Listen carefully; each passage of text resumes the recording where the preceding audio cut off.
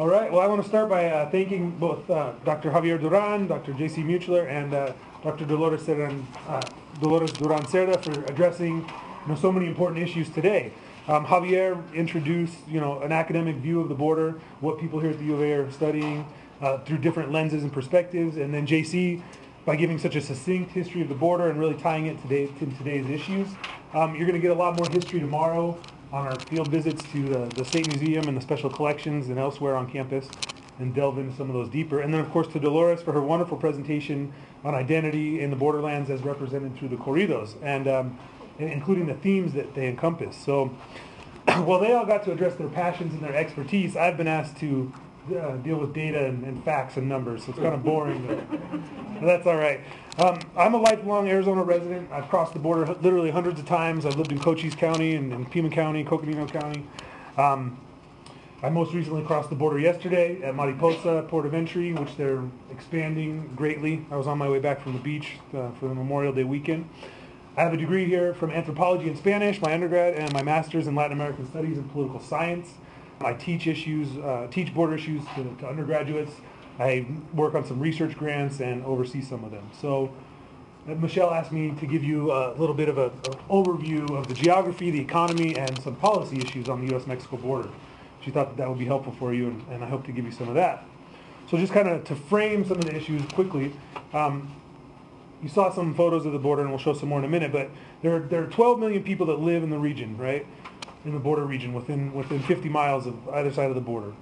The U.S.-Mexico border is the most trafficked border in the world, with 350 million crossings a year, right? There are 10 states that border, right? 4 on the U.S., 6 in Mexico. So obviously California, Arizona, New Mexico, Texas on our side. And then in Mexico you have Baja California, Sonora, Chihuahua, Coahuila, Nuevo León, and Tamaulipas.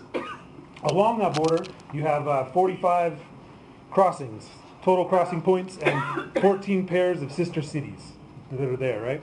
You have 44 counties and 80 municipalities, 125 indigenous groups, 25 reservations, and about 900,000 Native Americans that live there, right? So those are just some numbers to throw out at you quickly.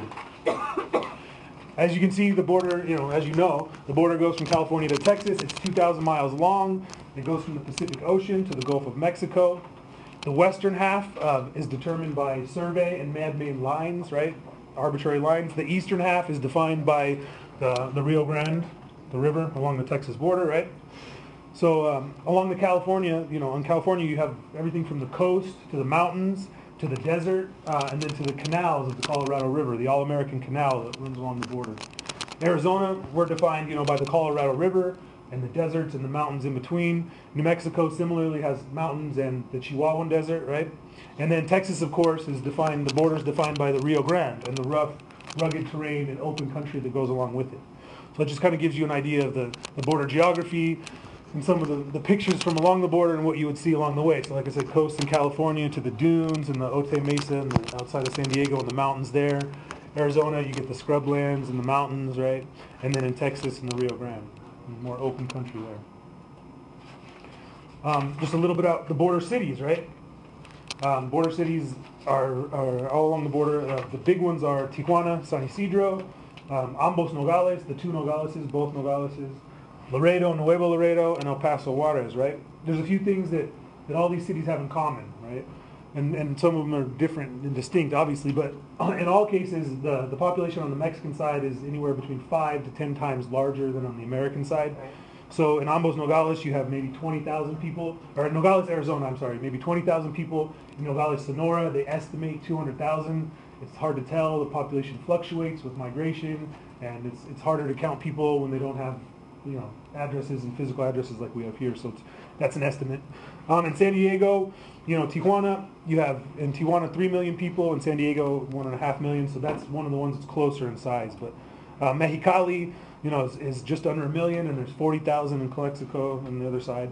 El Paso Juarez about 800,000. El Paso is 800,000. Juarez used to be close to 2 million. They're estimating the population is a lot lower these days, closer to 1 million. That many people fled in the last 5 years in the drug war, right? Again, Brownsville, Matamoros is similar. Brownsville is 150,000 and Matamoros is 450,000. You see a lot of similarities in the border cities in terms of the sizes and the differences in terms of infrastructure and development as well. Obviously, the Arizona-Sonora border is defined by the main cities and ports of entry on the west over by Yuma. You have San Miguel, San Luis, Colorado, and then Sasabe, then Nogales, Naco, and Agua Prieta, Douglas. Those are the official ports of entry. There are a few other smaller ones in between, Loquillo, and a few other places where traditionally they've let agriculture go through. But those are the main points of entry, right, along the Arizona-Sonora border.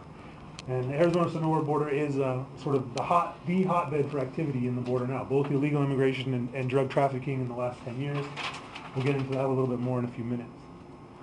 But in terms of the border economy, every day on this border, 1 million people and $1 billion in goods cross the border every single day. So in terms of trade, since NAFTA took effect in the mid-1990s, it tripled the exports, U.S. exports to Mexico, and it quadrupled Mexico's exports to the United States. Right? So 80% of Mexican exports that they export, all told, are destined for the United States. So in 2010, 80% of their exports brought in $230 billion to them. From the U.S., we shipped $163 billion worth of goods, and which accounted for over half of Mexico's imports. Right? So Mexico imports more than half of their goods from us. In terms of the border residents and per capita income, right? In the U.S., the U.S. per capita income, average income in the United States of America per person is $40,000. In Mexico, it's closer to $10,000. In the border region in the U.S. side, it's lower. It's closer to $30,000, maybe a little less, right? The average border resident makes. In Mexico, it's actually higher. The average border resident in Mexico makes slightly more than the average Mexican, maybe 12 to 14,000 rather than 10,000. The salaries are a little bit higher. There's a little bit better jobs, right? In terms of the maquiladoras and the technologies and tourism and a variety of things. There's also, in NAFTA, created special economic zones along the border region, and so there's extra incentives for businesses to set up there, and so. Are these actual wages, or is this more like gross national product per capita? Yeah, it's per capita income. Okay, so it's not the actual wages that people would earn, but the kind of, okay. It's the average by region, though. By geographic region, there's a disparity to the overall. But yeah, they are averages per capita. And these are from the U.S. State Department and the CIA World Factbook. So in terms of the Mexican economy and how it's broken down, I mentioned that agriculture accounts for, or I didn't mention, but I will now, it's 5% of the GDP, and 95% of agricultural exports are destined for the United States. 80% of Mexican food imports come from the U.S., and they're relying more and more on imported food from the United States since NAFTA took effect. Manufacturing accounts for about 30% of the Mexican economy, and much of that is centered in the north, in Monterrey, Mexico, and then also in the south, in Guadalajara and in Mexico City. The maquila sector, which we talked about, is concentrated along the U.S.-Mexico border thanks to economic incentives, access to capital from the U.S., and access to labor on the Mexican side. Of all the maquilas, 80% of them are owned by the United States, by U.S. citizens, and run by U.S. citizens. 90% of the products that are created in those Mexican maquilas are shipped back across the border for about $115 billion in bilateral trade in 2009. Also really important for Mexico is oil, right? For the U.S., Mexico is our third largest importer. We import first from Canada, then Saudi Arabia, and then Mexico. Over 1,000 barrels a day from Mexico. And then finally, the last that I mentioned, but certainly not the least important, is remittances, right? The $21 billion in 2010 that Mexican citizens here sent back home. So here's some of the stats. I should have flipped a little faster. So yeah, million and billion. So the U.S. is Mexico's #1 trading partner and exports 80% of these goods. But you got to take that with a grain of salt, right? Our economy is so much larger than theirs that they're not nearly as important to us. So overall, Mexico's trade to us, it only represents 3% of our trade and less than 1% of GDP, right? So even though they're one of our biggest trading partners, most of the U.S. economy is based on domestic consumption. So even though it's an important relationship, especially for Mexico, it's not nearly as important for the U.S. and we don't have to pay attention nearly as much, right? As they do to that relationship. In terms of Mexico's economy, they have 114 million people with a GDP of close to $1 trillion. So per capita income, like I said, was $10,000, around that, a little less than that. Mexico is classified as an upper middle income country by the World Bank, despite the fact that 44% of its population live below the poverty line. 20% of the population is in extreme poverty, right? And so, as the gentleman pointed out, these per capita levels of income really mask very high levels of economic and social inequality, right? So Mexico has some of the richest people in the world, well, the richest man in the world, right? Carlos Slim, the richest man in the world now, and some of its poorest people too. So, foreign direct investment was 17 billion in 2010. 12 billion of that was from the U.S. So we're by far Mexico's most important trading partner. So the breakdown of the Mexican, economic sectors there. But like I said, it translates into the power of the relationship. Who's got the power? Who's got the money? Who's writing the laws? So again, the trade sector, broke it down a little bit for you. Tourism, agriculture. So tourism is by far the most important aspect of the Mexican economy. It brings in nearly 50% of the GDP. So this is obviously, tourism is easily hurt by global recession, bad weather, or bad publicity, right? The swine flu, the Mexican swine flu. Nobody wanted to go to Mexico after the swine flu, and it really hurt them. And so, there's an old expression that, when the U.S. sneezes, Mexico catches a cold. And it's somewhat true, sadly. So in terms of agricultural products, Mexico is traditionally known for growing corn and beans, rice, also coffee and cotton, citrus, and livestock. But not much of that gets exported. Most of it is for domestic consumption. Yeah? Do you remember what year Mexico through Pemex nationalized its oil? It was after the revolution. What's that? Well, yeah, and they first nationalized it after the revolution, and then it's grown since then. And Pemex, as you'll see, so energy, it's the 7th largest oil producer in the world. Mexico is the 3rd largest. What's that? I think it was 1928 or 1938. Yeah, it was under Cardenas. The first Lázaro Cárdenas in the 1930s nationalized a lot of the resources, both oil and mineral resources in Mexico. The Mexican Revolution was, largely a product of a reaction to foreigners controlling most of the economy, right? Both natural resources and infrastructure. So all the oil, all the mining, it was controlled by foreign corporations. The railroads built by foreign corporations, power lines, everything owned by foreign corporations, right? So Pemex, in terms of Mexico, the Petróleos Mexicanos, they're owned by the government, run by the government, it's a monopoly completely. But it's really important to them nonetheless, and it represents 14% of all of its export earnings for Mexico. So 14% of Mexico's exports are from Pemex and from oil, and a full third practically of its tax base comes from Pemex, from the oil company. So a third of all public expenditures and public revenues in Mexico come from Pemex. So it's hugely important to the government and the government staying in power, right? So it's also another really important thing, like I said, is remittances. In 2010, there were 21.3 billion. So that's the 2nd largest source of foreign currency after oil. That number has really dropped significantly. We're sort of waiting for more numbers to come out, based on the U.S. Recession here and people not being able to make as much money. Mexico also has a lot of other natural resources besides oil, mostly silver and copper, but also some natural gas and timber. Manufacturing is an important segment of the economy. They manufacture a lot of cars, electronics. At one time, they produced a lot of clothing and textiles. A lot of that got sucked away to China and Southeast Asia after China joined the WTO and more countries in Southeast Asia embraced market economies. And I mentioned the maquilas and the fact that most of them are owned by U.S. interests. So we've done a quick and dirty geography, quick and dirty economy of Mexico. Now we're going to look a little bit about border policy and the U.S. Again, it's going to be a little bit quick and dirty overview of the U.S. policies towards the U.S.-Mexico border and towards immigration. And so I think it's important to think back to what J.C. Mutchler had to say earlier, right, and about the ebbs and flows of trying to control the U.S.-Mexico border, especially how those ebbs and flows, correspond with our economic success here in the U.S. So the U.S. first started, thinking about border policy and immigration policy in 1882 with the Chinese Exclusion Act, right, in terms of affecting the western United States. There was a lot of policy in the East Coast and Ellis Island before that, and quotas and whatnot. Won't go into too much of that. But in the West, so in 1882, the Chinese Exclusion Act, and that's when you saw the first sort of organized border patrols and posses that were sent out to collect the Chinese that were brought over to build the railroads and deport them, right? And a lot of times it was easier to deport them back to Mexico than it was to put them on boats, or a lot of them fled into Mexico. You see in Mexicali and other areas in northern Mexico, there's Chinese influence, right? Some of the best Chinese food I've ever had was in Mexicali.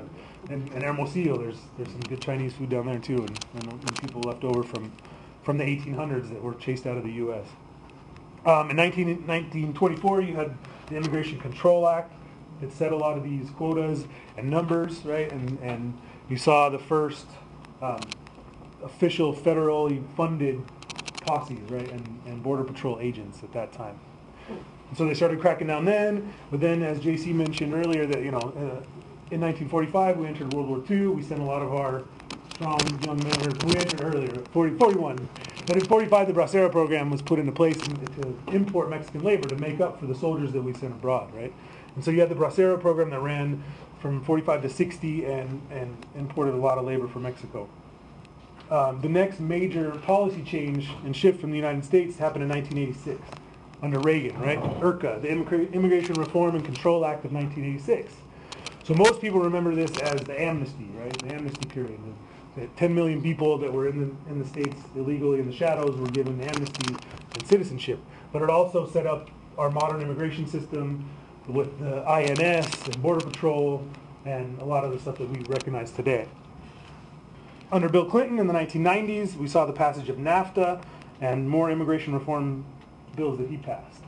I think it's really important to point out that NAFTA dealt with goods and information and even some environmental issues, but it said nothing about labor, right? Nothing. And this wasn't an accident. It wasn't easy for Clinton, from his constituents, labor unions and organizers here in the U.S., and it wasn't easy for Mexicans either to deal with, so it got pushed off. There's nothing in NAFTA about labor. But under Bill Clinton, he did have a very concerted policy towards immigration, right? And the largest buildup in the militarization of the border occurred under the Clinton regime. So this is the time period where you saw the most number of voluntary deportations, or the spikes in it. They actually have gone up since then. And also the catch and release policy that we know it, right? Where the Border Patrol would catch people and let them get back go and chase them around. So you see a lot under Clinton in terms of structural policy changes. There wasn't a legislation that was passed, but he tweaked what he could as with presidential decree. So he grew the Border Patrol. At that time in the 1990s, most migrants that were coming through urban areas, right? They're coming through El Paso, Juarez. They're coming through San Diego, Tijuana. They're crossing through there. It's fairly easy to get across. It costs a lot less than it does these days. And, there were some Border Patrol, but for the most part, the flow was fairly unabated. So in the early 1990s, Bill Clinton starts these operations Hold the Line, Operation Gatekeeper, Operation Wetback, that focus on these urban areas, right? They crack down on the urban areas. So up until the 1990s, Arizona wasn't a destination for migrants to cross through the border. Why would you come through the Arizona desert when you could go through the tunnels of Tijuana or just cross the Rio Grande in Texas? You wouldn't. So people weren't, the numbers, the flows in the 80s and 90s through Arizona were much lower, right? And so then what happened was what people here at the University of Arizona call the funnel effect, right? You squeezed them on the sides and you pushed them towards the middle. You pushed them towards our desert, our Sonoran desert, right, in our backyard. And part of this was intentional, right? They did it intentionally because they thought that the desert would be a deterrence factor, right? They thought that people weren't going to be so willing to cross through the deserts, but we know that that's not true because hundreds of people die every year trying to cross through there, right? So George Bush was elected in 2000, and however you feel about the guy, he actually had a really good immigration plan, a grasp of immigration issues, right? He was the governor of Texas. He understood the issues. He understood both the need for the labor that came across, but also for some semblance of security. And so, for the first time ever, George Bush, his first state visit was not to Canada; it was to Mexico, right? He visited Vicente Fox before he went up to Canada, and this signaled that he was going to tackle some of these issues, and he was serious about it. But then in 2001, 9/11 happened, the terrorist attacks, and that was not a priority anymore, right? Went way down the line. And so since then, you haven't seen any real federal legislation other than the shift in 2003 when they created the Department of Homeland Security, and it took over Border Patrol, INS, Customs, and lumped them into one larger agency. Since then, you haven't seen any federal legislation passed, but you have seen a lot of state-level legislation, right? In the 1990s in California, you saw English-only laws passed, and then all the way up to today in Arizona and Alabama and other states that are passing anti-immigrant laws. And so, 2012, you have Obama campaigning and other folks on the DREAM Act and for comprehensive immigration reform, but we haven't seen it yet, and I don't think we're likely to see it anytime soon. I'd like also to point out that both under Bush and Obama, the policies that Clinton implemented of growing the Border Patrol and militarizing the border were expanded, right? And so more Border Patrol was hired, more technology was bought, more infrastructure was added to the border during those years. And under Obama, under the Obama administration, deportations have actually risen over every year since he's been in power, right? And he's created new programs like Operation Streamline that happen every day in downtown Tucson, where they're trying immigrants in mass, hundreds at a time or 100 at a time, every day as a deterrent factor, right? So they're slapping ever more criminal sanctions and felony records on migrants to try to deter them from coming along. Right? And so you also saw a shift in this period too. In the 1980s, you saw a lot of workforce and workplace enforcement, right? So they would go to factories and raid the factories and get people there. Well, businesses didn't like that, and businesses have lobbies and have more power, and so they pushed back a lot, and that's when it changed from workplace enforcement to more border enforcement on the line, right? So that was another shift that's important to note. So today, I don't think we're likely to see any type of reform. Obviously not this year, an election year, right? So in terms of border enforcement, these are some of the images that you see along the line, right? You see the National Guard troops and the Border Patrol and all their technology and their wares, the helicopters, the ATVs, and then you see on the other side the migrants coming across, leaving their trash, climbing the walls, right? The drug smugglers going through tunnels, or like you said, going over the walls. Well, this is a ramp, portable ramp that they take, drive it up and over. Yeah. I know that you're doing your best to collapse all this, but I just wanted to go back. Why do you think there will not be any comprehensive immigration change? Because it's an election year, and it's a hot potato issue, and it's a lot easier to talk about than it actually is to address, right? And also the incentives aren't there. The incentives, the economic incentives, and the lobbies, right? We see more and more the incentives. I think SB 1070. There was a great report on NPR, right? And that it was written in the same room with conservative PACs, or ALEC, the conservative PAC, and also with the Corrections Corporation of America. In those players were in the room as this legislation was written, right? And so the only type of legislation we've seen is to crack down more on immigration, right?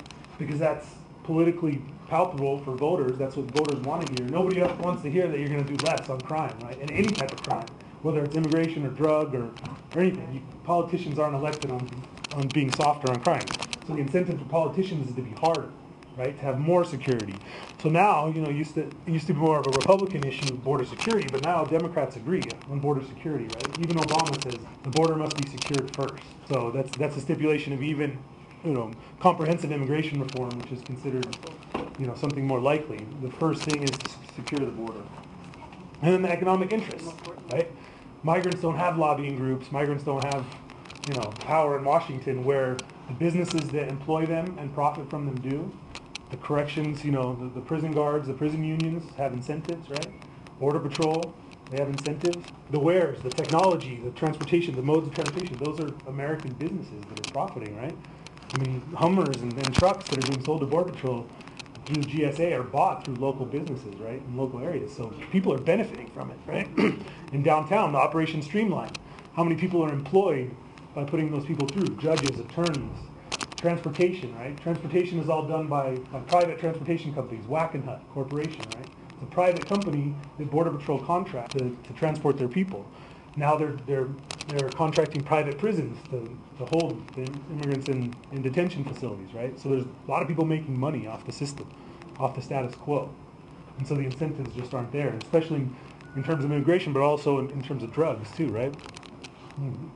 So border enforcement. So Border Patrol, now they're 20,000 strong. When they were first, under Bill Clinton, they were 4,000. So they've quadrupled, more than quadrupled since the Clinton administration in the last decade. So by Border Patrol's own account, they estimate that they have total control, what they call operational control, of about 129 miles of that 2,000-mile border. That means out of that 2,000-mile border, 129 miles, they know everything that comes and goes, right? Or they think they do. But, and they think they have a good control of another 700 possibly, 700 miles. So maybe 800 or 900 of the miles are have some type of control or presence of Border Patrol. The rest of it's pretty wide open, and they rely on either nature and mountains and rugged landscapes to do their job. So currently there's about 640 miles of actual fence along the border. That number changes daily because they're building it at a cost of about $1 million a mile. That includes both the full-size fences and vehicle barriers, right? So the full-size fence up to here, the vehicle barriers are just spikes in the ground set where people could walk through or animals could walk through, but cars couldn't drive through so easily. So you have about 640 miles of fence. Last year there were 400,000 deportations, and more than half of them, close to 60% of them, were to Mexico. The other were to the rest of the world, right? And we've heard the number, there's 12 million illegals in the U.S. today, estimated population, right? 60% of those are estimated to be from Mexico. Do you know how many of those will repeat? Repeat? No, they don't keep track of that. Or if they do, they don't tell you. Okay. The repeat numbers used to be a lot higher than they are now because they're slapping more criminal sanctions on and making it harder for people to come back and making less incentives or more negative incentives, right?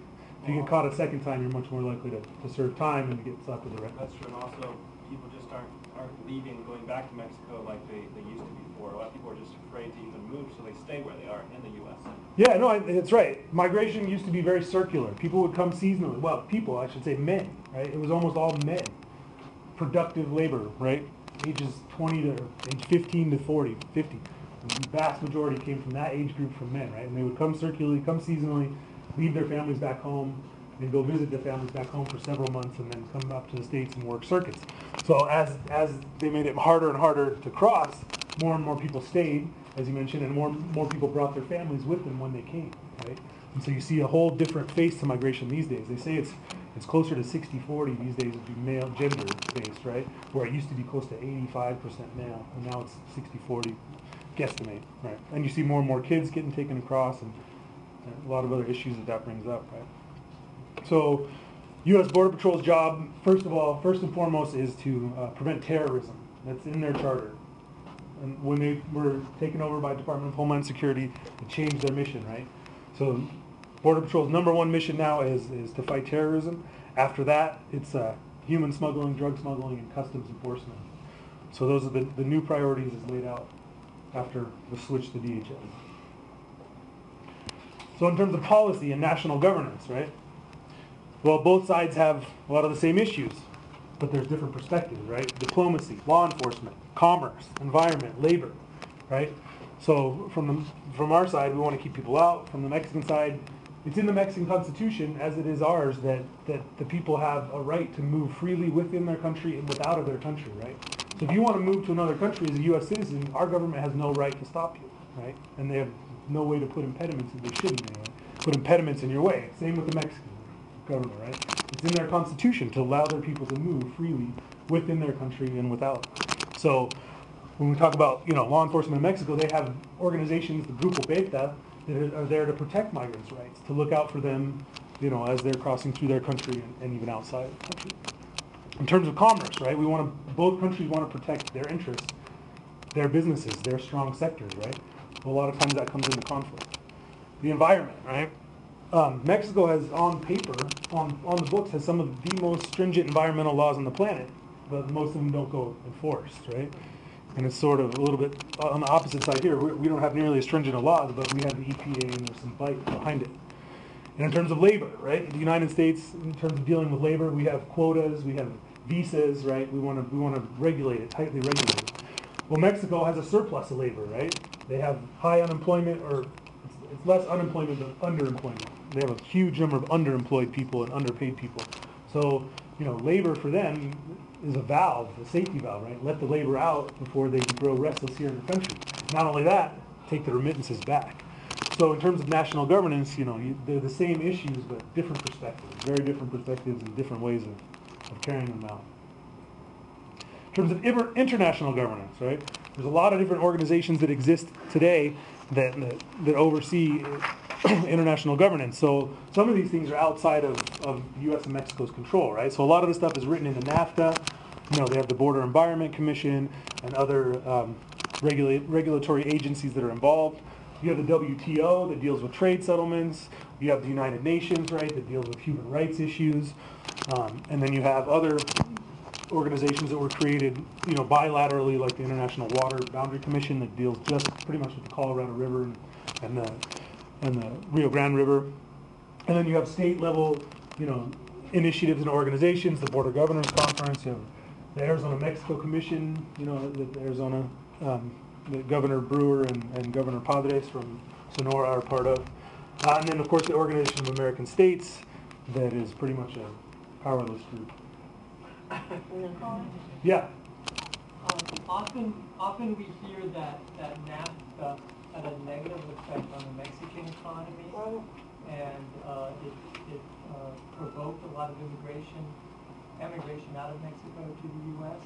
Is there data to support that NAFTA harmed the Mexican economy, or at least the poor sectors of that economy? Well, that's a good point. So it depends on how you define the economy, right? We talked about, in terms of exports and trade, it helped it, right? They quadrupled the exports and the numbers that they were able to create.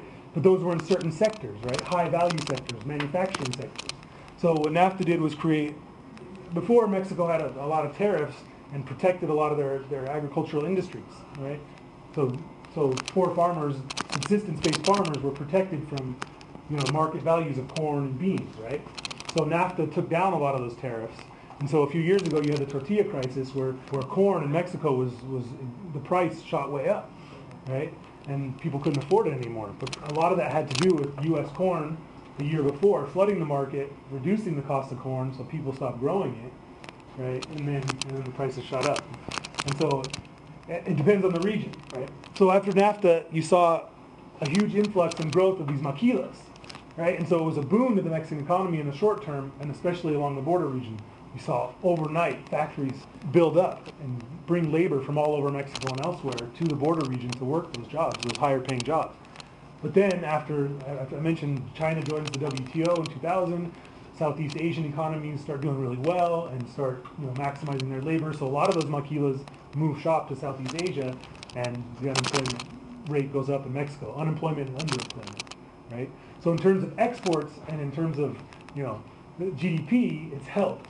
But in terms of jobs, it's hurt, definitely. And in terms of small farmers and subsistence farmers in southern Mexico, it's hurt. To wrap things up, what about the University of Arizona's role in all this, right? So we're here, and you're going to go visit the museums, the libraries, and the departments tomorrow. They're devoted to studying these issues, right, these research projects. Here at the university, we're training the future leaders, the law enforcement, the businessmen, the academics, the policymakers, right?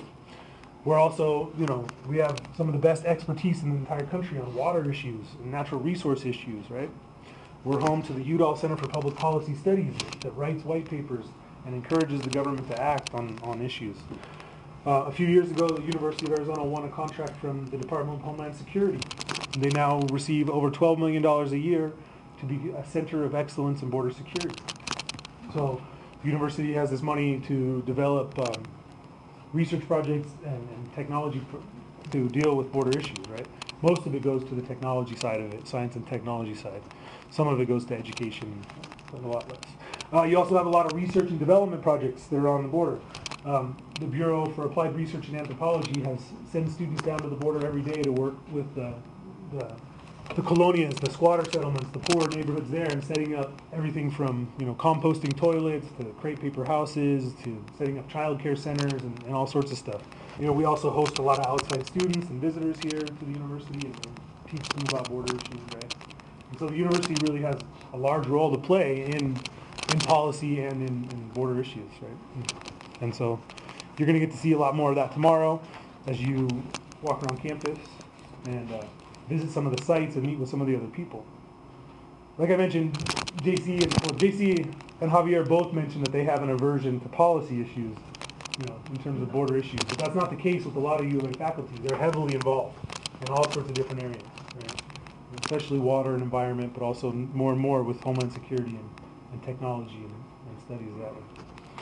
So, you guys have some questions or?